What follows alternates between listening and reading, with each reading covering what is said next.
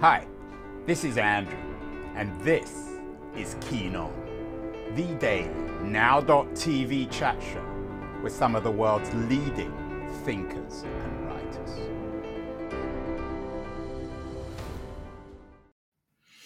Hello, everybody. It is August the 23rd, 2022. As always, I'm talking to you from San Francisco on the west coast of the United States, a city which I think is anywhere but at the center of the world, both geographically and metaphorically. The big story in San Francisco today is about $20,000 designer trash cans, which apparently are struggling to contain trash. Might be a perfect way to summarize the crisis of San Francisco as an urban center. And not all cities, though, are as pathetic, as failed as San Francisco. We did a great show last year with Ben Wilson, a biographer of the idea of cities. He has a new book out, Metropolis, A History of the City, Humankind's Greatest Invention. And I think that Wilson is indeed right.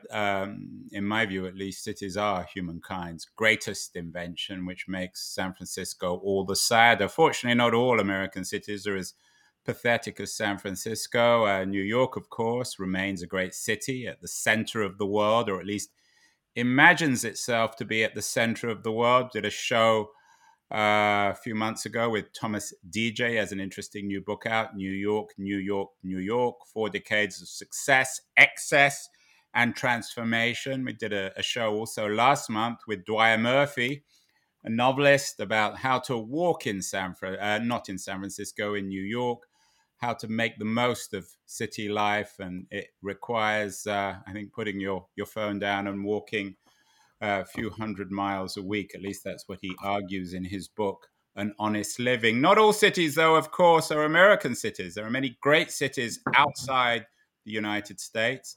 And one of those, perhaps the greatest of them all, is Berlin.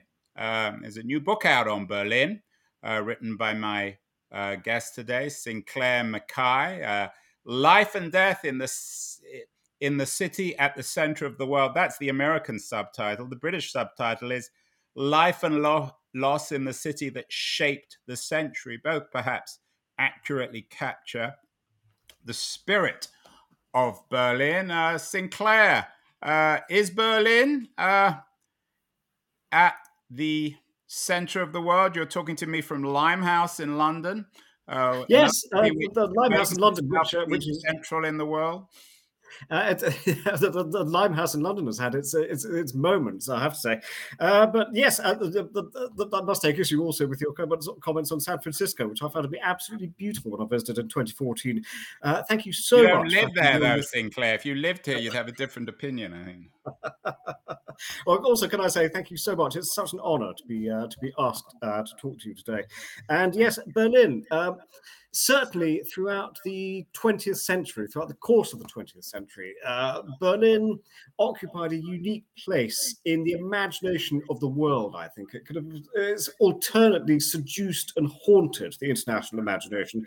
And it also became, as well as the focal point of some of the greatest art, some of the greatest cinematic innovations and all the rest of it, it also became through the Nazis and the rise of the psychosis of Nazi genocide and the Second World War, and then the city being rent in two thereafter.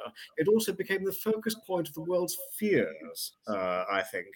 Within this city of roughly 3 million people, you had all the terrors, I think, of the 20th century being played out.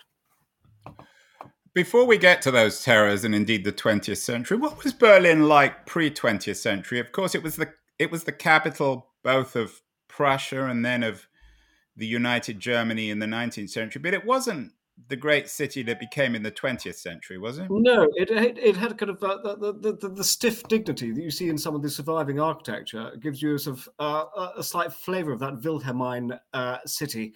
I remember it was Eric Hobsbawm who wrote of it. He was there in the 1930s, the historian to be, Eric Hobsbawm, wrote of it that it seemed to be marked by these slightly dull, kind of pompous buildings and dull, pompous statues. uh, this then gave way to an extraordinary kind of tsunami of innovation that came just before the First World War. It came in the shape of some extraordinary modernist industrial architecture from the likes of Peter Behrens. Berlin started to get factories that were very much more beautiful than the homes of the people who worked in them. There was an entirely new kind of aesthetic model that was being kind of unleashed, and that in itself created a kind of firestorm of kind of inspiration. So you go from this 19th century kind of city which has this monarch at the center of it, and this the extraordinary kind of ponderous kind of neoclassical palaces, to a city that suddenly is kind of exuberant in youth and extraordinary in its kind of creative kind of firepower. Then, of course, you get the First Yeah, I World mean, War. the Viennese historian writes about that period as the Peter Bloom as the Vertigo years. To what extent was this reinvention of Berlin a reflection of Wilhelmine Germany's aspiration to world power, to its competition, in particular with London? I assume that the architects of Berlin were trying to compete with London and Paris in terms of building a world city. Yeah, I mean, yes, there was an element of that, and certainly there was as you say, as you rightly say, there was that kind of ferocious competition between imperial London in all of its kind of late 19th century pomp, and and so many aspects of the just unified Germany. Germany was only unified in 1871 as a nation, and you get this a sense of. London, for instance, in the late Victorian period, had been very fast in terms of technological innovation and in terms of the new electrics, many of which were being developed, ironic, by brilliant Germans, Siemens, for example, and various others, who gave lectures. And there was a fantastic German community in London who did a lot of innovative work. But yes, the Berlin, as we get into the start of the 20th century, you see a kind of a fever start to overtake Berlin, a kind of fever of innovation, but almost a fever of kind of catching up too. What happens is that the city's industry becomes repurposed towards electrics and chemicals, and a whole new kind of modern world of luminescence and production lines and automation. And you get vast new citadels like Siemensstadt being built or in what was then the northeastern edge of the city, with factories that looked like, well, actually some of them quite aesthetically pleasing, factories that looked on the outside like kind of luxury hotels, but within were these extraordinary kind of caverns and chambers of kind of innovation and light and progress. And I guess this sort of reflected the German wave of industrialization. Although I just read a biography of Max Weber and in his trip to the United States, and he was still really awed by Chicago when he came to Chicago in, I think, 1902 or 1903. So presumably Berlin, which I guess Weber would have been quite familiar with, it still wasn't competing with, say, Chicago or New York at this point, was it? Not in those exact terms, but in terms of the work and the industry. It wasn't so much the shape of the city and the look of the city that was being changed at that point. It was the nature of what the city was producing, and in terms of innovation, what it was producing was galloping to keep pace, as you say, not just with London, but also with America. But as I say, it was firms like Siemens who were producing so much of this miraculous new electrical light that was illuminating the rest of the Western world. But then you also have the speed at which it starts to happen in Berlin also has this knock-on effect, which also happened in London in the mid-19th century, which is speed becomes the metaphor of the world that was being created. To what extent, given Wilhelm Germany's military competition with Britain in particular, to what extent was a lot of the innovation military, and to what extent was Berlin pre-First World War a kind of consequence of this arms race between Germany and Britain? I'm not sure.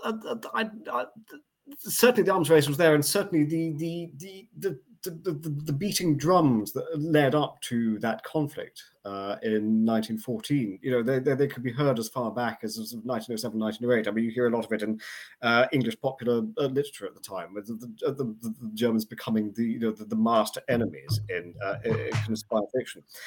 But in terms of the arms race, in terms of yes, to a certain extent, but Berlin was still doing something else. It was still transforming within itself. It was still making itself a modernized city in the shape of Chicago. Some streets that were newly drenched with light, radiant boulevards. It took the major innovations in that sense came after the First World War, but they were certainly in progress.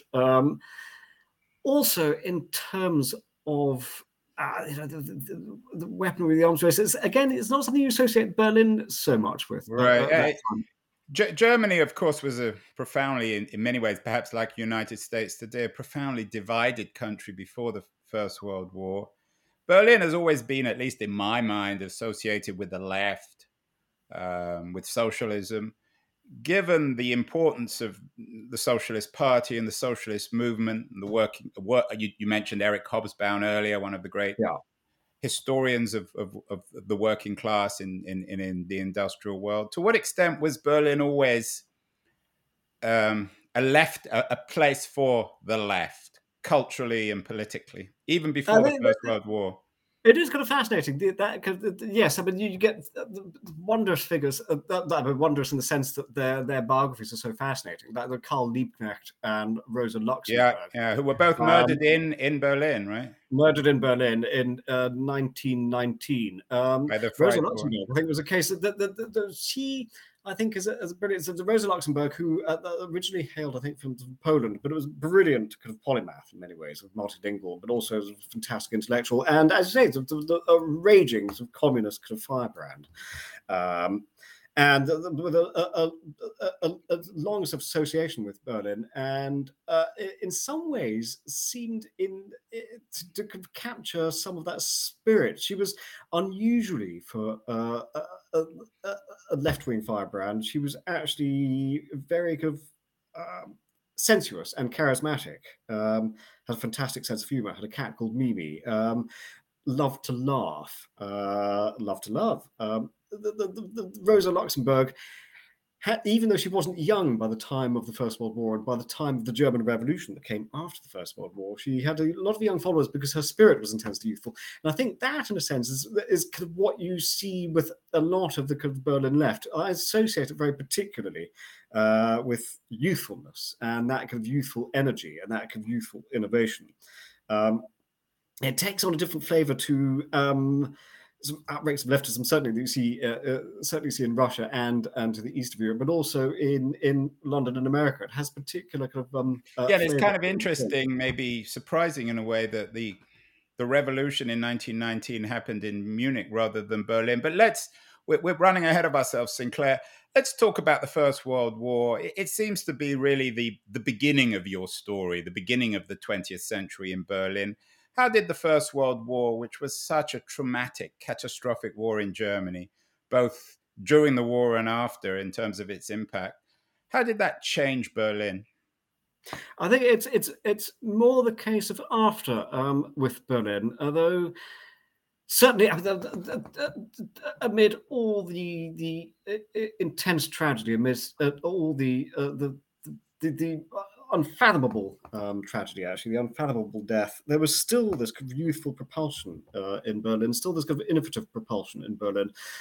It was in the Berlin film studios that the German government said, right, we're going to start making some serious propaganda films, for instance, and that was the real spark of the beginning of the German film industry, which then became an amazingly innovative world leader. Turned film into an art form. As I say, you had this extraordinary kind of architecture still going on. You still had this hyper sped up drive towards new industry, but it's the aftermath of the war that sees the kind of biggest impact. Now, as you say, the German Revolution, well, in fact, the outbreaks everywhere, the workers' councils in Dresden, this, that, the other. In Berlin, what you see is something, there's the extraordinary anarchy that breaks out on the street. The streets turned into sniper canyons, the leftists fighting the Free Corps, the fanatical right-wingers, the men returning from the war, presumably many with post-traumatic stress disorder or whatever. Terrible violence breaking out on the streets of Berlin in the winter 1918, combined with the outbreak of Spanish flu, which of course was going around the world as a result of mutated germinating in the trenches. But Spanish flu, this terrible illness where the lungs of COVID in some ways. So much worse than COVID. People bleeding from their eyes, and it afflicted the young particularly badly rather than the elderly. So you have all of this. What should have made Berlin a terrifically kind of morbid city. There's kind of this failed German Revolution, this fails of socialist uprising, which then turns the entire city into a whistling bullet sniper canyon, while at the same time, other Berliners who are neither kind of left nor right, simply trying to get on with their lives, contrived somehow to do so. And that's something, it's a recurring leitmotif, I think, in the story of Berlin in the 20th century, is how its ordinary citizens saw the world being fragmented around them, saw the violence breaking out all around them in all sorts of different horrific forms, and yet somehow contrived to find ways to keep their own level of stability in the middle of this urban kaleidoscope of horror. So and Sinclair, we get to Weimar, the creation of this failed republic that lasted 10 years. Many people will be familiar with Christopher Ishwood's Goodbye to Berlin, which is a little later, and of course the movie Cabaret. How was Berlin the spiritual heart of Weimar in both its best and worst senses? I think, absolutely, yes. In terms of, the do best and worst, really, but it's more extreme forms, I suppose.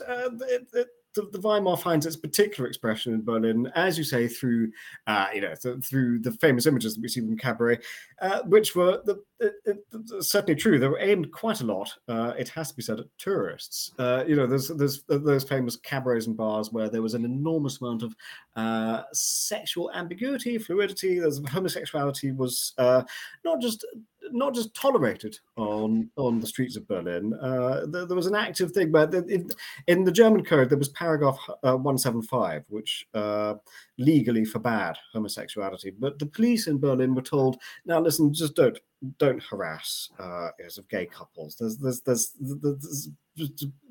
no point to do this. And in fact, Berlin had been leading the way for some time in that. In the Wilhelmine years too, there was a certain amount of tolerance that we associate with Weimar years too. But this also saw, as I mentioned before, the cinema becomes an art form in Weimar, Berlin. Yeah, what is it about cinema? I mean, when I think of post-war cinema, Wender's movie Wings of Desire, the East German film Lives of Others, it always seems as if Berlin is the most, I'm not sure whether or not it's the center of the world, but it's certainly the most cinematic of cities, isn't it? And is that partly because it's the heart of cinema in terms of its beginnings in the 20th century? It's the heart of cinema as an art form. So you've got the Fritz Lang, F.W. Murnau, you've got these enormous Babelsberg studios in the southwest of the city, the extraordinary films from The Cabinet of Dr. Caligari to the extraordinary kind of the Wagnerian epics that were being directed by Fritz Lang, Metropolis, that sci-fi vision of Berlin's future. But on top of that, the city was always in love with its own cinematic images. There were documentaries about Berlin, which were huge hits in cinematic terms. And in fact, there was a young director called Billy Wilder, then spelled with an I-E, who began his film career in Berlin in the very last days of the silent era. And if you watch it now, even though it's a silent film, It's a comedy involving two couples, two men, two women, taking a lazy, sunny Sunday out by the lakes and the outskirts of the city. A sunny romantic comedy, not a swastika to be seen, not a young communist fighting a Nazi kind of anywhere. It's extraordinary that it has no kind of forward echoes of everything that's to come. But it's perhaps there, as well as in the other extremes, that you get a sense of what Weimar Berlin was like. It wasn't just about the Christopher Isherwood kind of gender fluid possibilities. It was also very much a city for to be enjoyed by young people who, at last, after all these years of instability, the hyperinflation of the mid-1920s, where people were forced to eat family pets, these terrible, nauseous economic plunges that the Weimar went through. Finally, tragically, by the late 1920s, there seemed to be some kind of plateau of recovery. And of course, in a way, 1929 started the tsunami that then hit Germany 2 years later. And you mentioned the role of technology and light and movement pre-First World War Germany. I guess the cinema captured that more than anything else. So it shouldn't be surprising that the movie industry and the idea of film and Berlin in the eye of the camera became so important in Weimar. And then, of course, we come to the end of Weimar and the rise of the Nazis. How important was Berlin to the Nazis when they weren't in power? Hitler was, of course, from I think Vienna originally. Yes. Did you see Berlin? Yes. He's Austrian, but yes. For Hitler and for the Nazis, was Berlin did it sort of encapsulate everything that had gone wrong with Weimar and Germany? What they wanted to cleanse?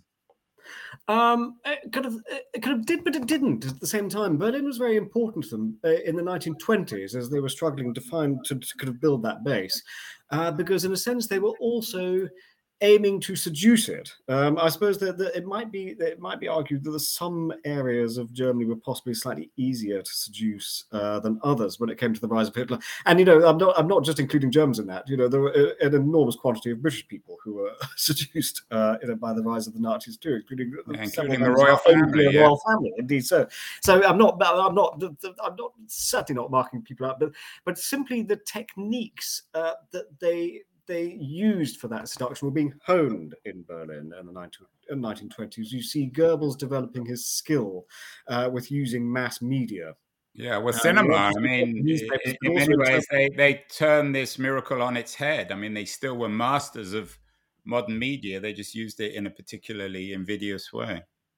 Absolutely so, but also Berlin encapsulated the other side. They had the Nazis were odd in the sense that they had a horror of cities. They had a particular horror of Berlin in terms of being an asphalt. Interesting, well, because it was a mixing place of race and religion. Indeed, because Berlin had been a fantastically cosmopolitan city, but for its size, it had an enormous Jewish population. Fantastic. I hate the word assimilation because it always seems to suggest that the German Jews were somehow different Germans to other non-Gentile Germans. It's a horrible term. However, it has to be said that in Berlin, the Jewish community was not just assimilated; it was absolutely vital part of the organic part. And the Jewish community were not. Yeah, we've done a couple of shows on the Jewish community's dominance of the art business, which they stood both on the inside and the outside of modern art.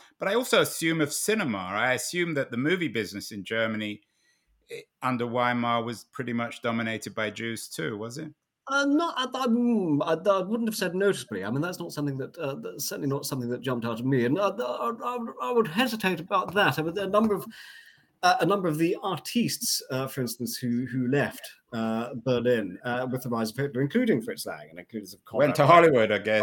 Went to Hollywood. That is indeed Billy Wilder. The Billy Wilder was Jewish, but a number of the other luminaries went. But that's also sort of slightly beside the central point, which is in the 1920s and the post-war years, Weimar Berlin became extraordinarily cosmopolitan in the much more general sense. It welcomed visitors from right the way around the world. After the revolution in Russia, I assume many Germans. Sorry, many Russians. Many Russians, yes, indeed. Well, Vladimir Nabokov was one of those who made a home in the city from the early 1920s onwards. And if you read his novel *The Gift*, which is written in the late 1930s, but it's about 1920s Berlin, you see this fantastic portrait of this community of so-called white Russians in Berlin at the time, jostling with a number of other kind of immigrant communities and finding their own kind of immigrant identity. So by the time the Nazis come along, the Berlin for them is the asphalt city, which to the Nazis is dominated by what they see as Jewish money, Jewish finances, even the department stores. They see as being the Jewish dominated, so they associate urban life with that kind of cosmopolitanism. But what you also see, and this is the fascinating thing, I did a lot of research at what the Contemporary Witness Exchange, fantastic project they've had going for some years in Berlin, where they've simply collected the memories of older Berliners, recording them while they could, and these stretched back to sort of the 1930s, the 1920s, and these were girls and boys, particularly boys in the 1930s, being drawn into the Hitler Youth. Now, when the Hitler Youth started, there were actually a lot of working class families in Berlin who hated the idea of it because it was so authoritarian, and there was the instinctive rebelliousness of the Berliner jibbed against that kind of authoritarian thing. But it has to be said that a lot of the kids loved it, not because of the ideology, not because of the hate, but because it took them out to the lakes and the forests at the weekends, and they got to mix socially with boys and of higher classes than themselves, but on a plane of complete equality. And they got to play kind of all sorts of games in the forests, all sorts of, a lot of them was absolutely obsessed, incidentally, with cowboys and Indians. We did a show a couple of months ago on Hitler's boy soldiers. So, right, okay. Under the Nazis, but before the war, the Second World War began, how successfully did the Nazis, after they came to power in 1933, how did they eliminate the vitality, the diversity, culturally, sexually, politically in Berlin? By 1939, was it essentially a Nazi city? By 1939, yes, but it took them. It did take them a while. Now, of course, from 1933 onwards, the persecution of the Jewish people began instantly. The Jewish people expelled from professions. Becoming second-class citizens instantly, so they no longer had the protection of law. Just the terror for the Jewish population began kind of instantly.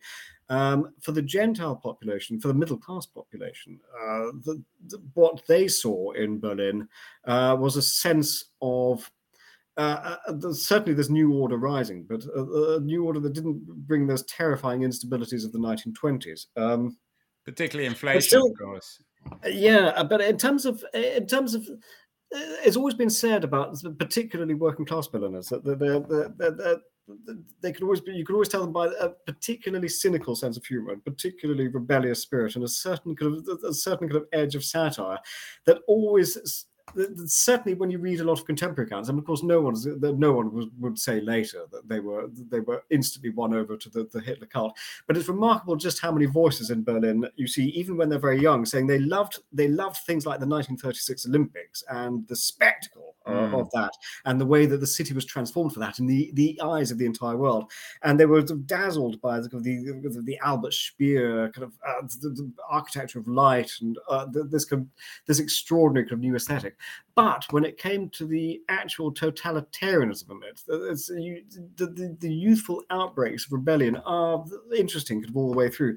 There's a metonym in the city's love for jazz, than the young people's love for jazz. I think that the Nazis were very swift to ban jazz on the grounds of degenerate music and racist grounds. And in fact, they weren't the first to ban it. It was banned in Thuringia in 1930.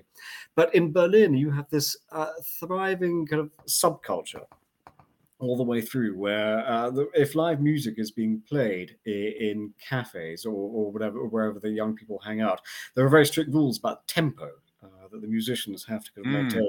But when the officials aren't looking, the tempo starts to speed up and it starts to get hotter and hotter. And the exasperated Nazi officials know that this is happening. But there's this, in a sense, very little that they can do about it. And that I thought was kind of a continuing symbol. This continues, as weirdly, through the war. There are young people in Berlin who take their gramophone sets down to the lakes for days out and hide among the reeds and listen to forbidden jazz among the reeds.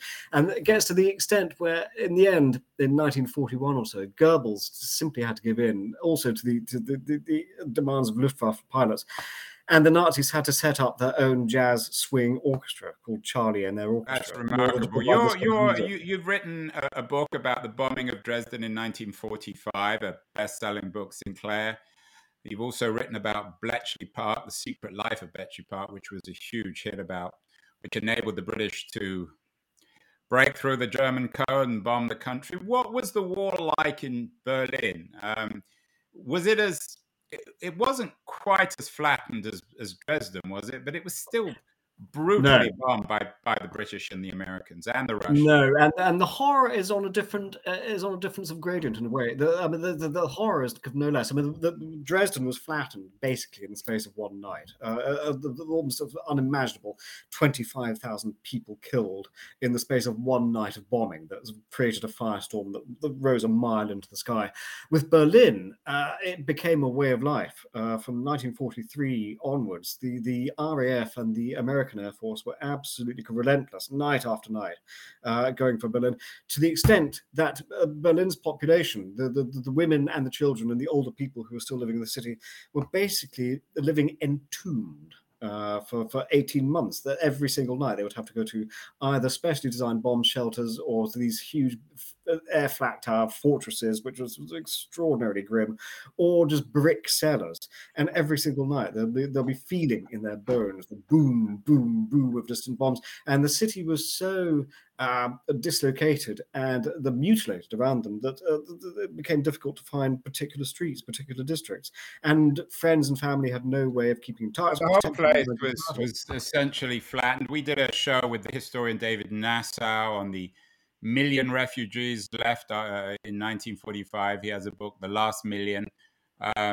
Berlin became flattened, a place for refugees, place of terrible disease. Yes, because after each terrible night of bombing, and this particularly as we go into 1945, and the Red Army has broken through. Right, and they onwards didn't behave like gentlemen, did they, in Berlin? The Russians didn't behave in a very gentlemanly fashion, probably quite understandably, when the Russian soldiers came to Berlin. Oh, but isn't that quite chilling in its own right? Because you're absolutely right in your use of the word understandably, because that's the state. The world regarded what was coming to Berlin as almost a force of nature. It was like a classical tragedy. It had to be enacted. There was no other way that it could go. But nonetheless, you can feel the terror in all of those accounts, particularly the refugees coming from Pomerania, Silesia, all these rural refugees coming to a city where there's no safety for them there either. There's no sanctuary. A lot of refugees, a lot of the German communities driven out of Poland, the old Czechoslovakia, did many of them come to Berlin? Did it become then a refugee city immediately after 1945? Well, what happened was that huge numbers of people came to Berlin, but Berlin couldn't absorb all of these people. And this is before the end of the war too. The city simply couldn't absorb that many people because there were terrible food shortages as it was. People were living on dandelions by this stage. The rations were absolutely tiny. The calorie count had gone right down. And so basically the people were coming from the east into the city and making their kind of way out west. And to the north and to the south. But for Berliners themselves, there was nowhere to go. What was the point in running? What was the point of fleeing? Because where was there possible to go? And it's interesting, again, as you see it in so many accounts, Berlin is always so ambivalent towards the Americans and the British, because before the war, and even during the Nazi years, American culture and British culture had suffused the city. The Margaret Mitchell's novel Gone with the Wind was top of the bestseller lists in Berlin for a very long time. Laurel and Hardy were hugely popular. The Adventures of Flash Gordon All this in the 1930s. There were British novelists like A.G. Cronin, who were top of the bestseller lists in Berlin in 1939. All of this has been switched off like a light by the authorities, but the Berliners remembered. And so their associations of the British and the Americans, but particularly the Americans, were with that of benevolence. Despite the months and months and months of bombing raids, which were flattening the city into the ground, America was still associated with golden-hearted cowboys and an essential sense of fair play. So there were people praying that it was the Americans who would take over in Berlin, and Sinclair, thinking about this and Berlin being so flattened during the war, we don't credit the Russians with very much, but should we credit them in part with rebuilding, obviously, the eastern part of the city after it was divided? And actually, well, not just the eastern part of the city. I mean, yes, you're absolutely right. To put this in context, the Red Army famously was sluiced into Berlin, having fought through the gates of Berlin, the Sila Heights, in April 1945. What then followed was 3 weeks of just absolute horror for the citizens of Berlin. And particularly for the women who knew what was coming because they'd heard from all those refugees fleeing from the countryside, the atrocities, the sexual atrocities that were being perpetrated by the Red Army, and all the stories were true, and they started to happen in Berlin. And there were literally uncountable numbers of women who suffered atrociously in Berlin at the hands of the Red Army. So many millions of accounts of rapes, so many abortions that happened immediately afterwards. But you have this extraordinary duality at the same time, because as soon as the Soviets take Berlin, and I think even before the Nazis formally capitulate, they were instantly putting in plans for restoring the city. Now, it was because they were determined that the city was going to be theirs, that it was going to be Soviet territory, and that Berlin was going to work towards the greatest part of the greater Soviet empire. Nonetheless, in terms of infrastructure, they managed to get the Berlin subway trains running within days after conquering the city. This is a city that's just in smouldering, molten ruins. And yet the roads start being cleared, water is reconnected, electricity is reconnected. Within 2 weeks, I think they have the theatres back up and running, and any cinemas that can be salvaged are back up and running too. The concert halls reopened within 2 or 3 weeks too, because the incoming Soviets, General Bazarin particularly, understood how central that kind of culture was to the life of Berliners, and how vital it was that was restored as quickly as anything else. So you find the curious thing where the Berlin actors who had stayed, figures such as the very thoughtful actor Paul Wegener, who had not been a Nazi but had stayed throughout the regime, was suddenly co-opted by these invading Soviets, who had seen him in The Golem in 1920, and he was a huge star in Soviet Russia. And he was immediately co-opted, along with other actors, into rebuilding the city. So there's the extraordinary duality, the terror by night as women waited for the footsteps on the stairs, which they knew was herald horror. But next to this extraordinary thing where classical musicians are playing once more amid these ruins to immensely grateful audiences, because when your home has been bombed, you need that transcendental escapism that they provided. At some point, I think someone's going to make write a best-selling book or a movie about the behavior of the Russian troops. We did a show with Richard Overy, another British historian, on the Second World War, Blood and Ruins, and we asked, has the Second World War ended yet? It didn't really end in Berlin for 40 years, did it, as the city was split? No, it didn't, and hence the subtitle, The Life and Death in the City at the Centre of the World, because Berlin remained at the centre of the world. Now, the world's eyes were fixed on Berlin in 1945, and that's why quite a substantial portion of my book focuses on 1945, because that's there are moments in time like lighthouses where the beam turns and illuminates all that went before and what came after. And in 1945, you see the germination of aftershock, with the world still looking with terrible anxiety at Berlin, because by the summer, and it was only by the summer, the British and the Americans and the French take up their designated sectors of occupation. But Berlin is is an island in an ocean of deepest red. The Soviets have the east of Germany, and by 1949, geographically, in every sense, it's still kind of unbelievable, really, that you And should what have makes it, this. but that's the one thing I failed to mention earlier, actually, was all of Berlin's scientific innovation in the 1920s, the 1930s. Brilliant scientists like Lise Meitner, who were galloping ahead with atomic physics and quantum physics. And it becomes almost a quantum city after the Second World War, because it has so many different states existing side by side that somehow shouldn't and yet do. You have the communists existing side by side with the capitalist Americans and the British and the French. And this is before the Berlin Wall. This is 1945 to 1961, where you have the city where it's possible to move between these different zones as long as you have a certain amount of documentation on you. And so you can move from a communist realm to a capitalist realm just simply by crossing over a street. And somehow, they with incredible uneasiness and neurosis coexist. But this is why the world is looking at it and thinking, is this going to be the trigger for the Third World War? Is this going to be, certainly we see the Cold War breaking out, because in 1948 we have the Berlin blockade. Yeah. Which is where the world looked with incredible anxiety. But the Soviets basically blockaded the west of the city, which was occupied by the Americans, the British, and the French.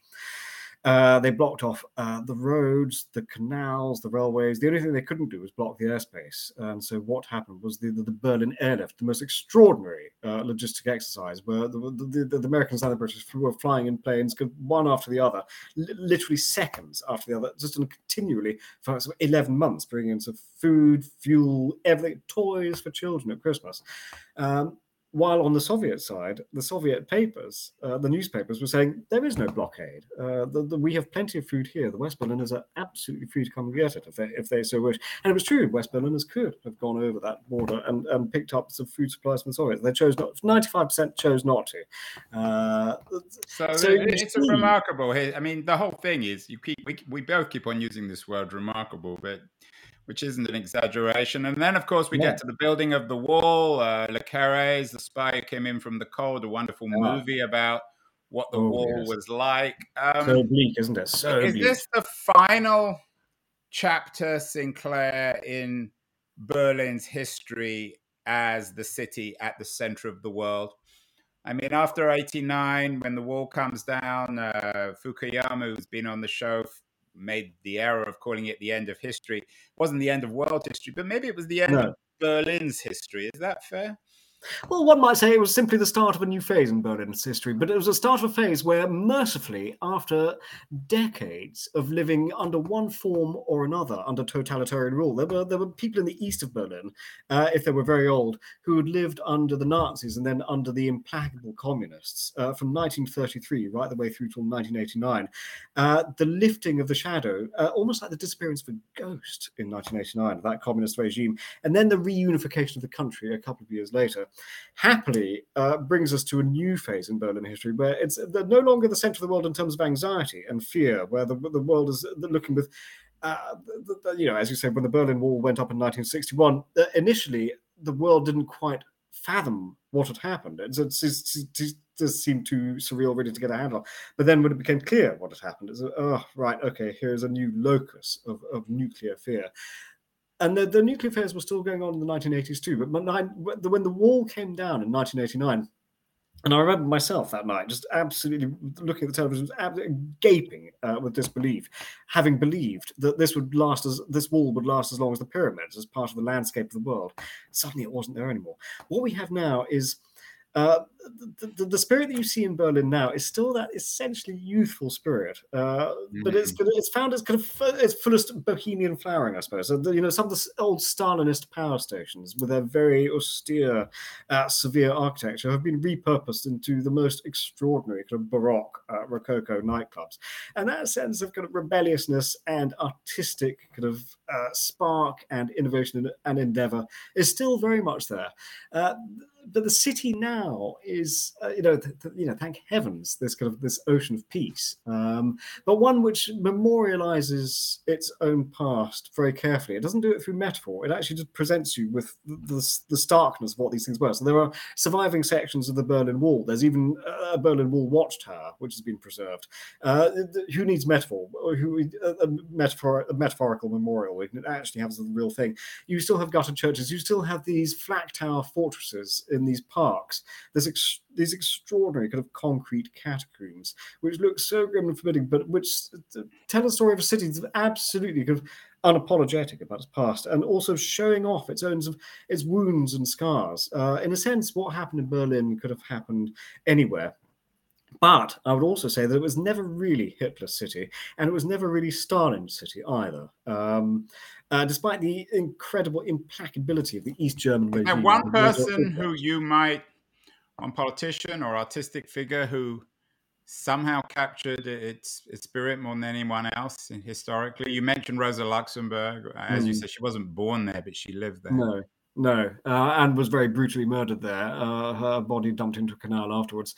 There's so many incredibly beguiling kind of figures in the story. Walter Benjamin, Hannah Arendt, right? Who all, of course, left. My favorite book on Berlin, certainly in the communist period, was The Wall Jumper by Peter Schneider. You think of Günter Grass too, although I don't know if he even lived in Berlin.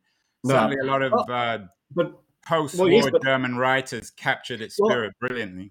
I would plump for art and literature. I'd plump for, even though he left, I'd plump for George Grosz, the Dadaist artist who captured the essence of Weimar Berlin so perfectly, but also captured the rise of the Nazi regime too. He was the first to see into this regime, which had brought torture back into the public realm. But in terms of literature, I would nominate the author Erich Kästner, who is best known for his children's story Emil and the Detectives, but wrote some fantastic adult fiction. His adult fiction is extraordinarily powerful. There's a novel of his called Going to the Dogs, which is set in Berlin in 1931, and it's just excoriating, really. It's a minefield of sexual neurosis and forewarning shadows and suicides, but at the same time, his writing has a kind of cynical freshness about it, and a kind of laugh out loud quality.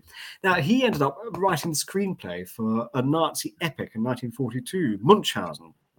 An extraordinary kind of fantasy epic, which I think is still available today, and it's one of the very few Nazi films that actually withstands viewing, because Erich Kästner, as the screenwriter, made it not anti-Nazi, but so threaded through with ambiguity. You can't say Goebbels must have just simply had his held in his hands. This is not what was intended. Erich Kästner's identity had to be hidden from Hitler. If Hitler discovered Sinclair, we did a show with Brian Gumbel, another English journalist, on Germany as the beacon of hope. Could we replace Germany and say Berlin? I mentioned at the beginning I live in San Francisco, which is a city where the idea of the public and the public space has been essentially destroyed. Is Berlin still, it may not be the city at the center of the world, but is it the city that somehow captures the spirit of the public space, where every time I go to Berlin, everything works? I mean, even though it's bohemian and exciting and offbeat in many ways, everything works there. Public transportation, everything works, and also it is the suffusing all the streets, I suppose, is now what we would call not the German ideal, but the European ideal. I mean, that's what they stand for, in the sense that so many Berliners will tell you that they would prefer to be known as European first and German. You're not going to go and live there, Sinclair? I've always joked that if I was 40 years younger, I'd probably go and live in Berlin.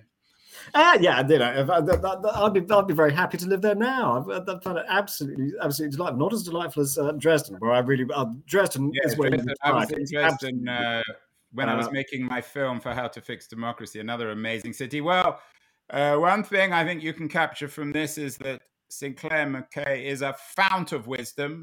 His book, Berlin: Life and Death in the City at the Center of the World, is just out in the US. It's a classic, an instant classic, I think. Wonderful description of the book, of the city, of its history, of its complicated past, and its potential for the future. Sinclair, congratulations. Anything else in addition to your books on Berlin? You've mentioned a couple of other wonderful books on Berlin that you've read. What are you reading these days in addition to books on Berlin? In addition to books on Berlin, I've just read a marvelous book by Michael Smith, which I think is going to be published in America quite soon, called The Real Special Relationship, which is about the intelligence relationship between America and Britain. Politically, the special relationship, we all know, has always been cobblers as an idea. There's absolutely no such thing. But in terms of the intelligence agencies, the National Security Agency and GCHQ, the FBI and MI6, they have been threaded together ever ever since the war, actually, and Bletchley Park. And here is a wonderful new book, which is almost a shadow history of the post-war world as seen through the eyes of intelligence. It's gripping, enormous fun. The other thing I'm reading, this may sound absurd, especially now at my age, finally got around to it, War and Peace. Because how can, in the circumstances that we are in today, how can one not? But heavens, there's a lot of it.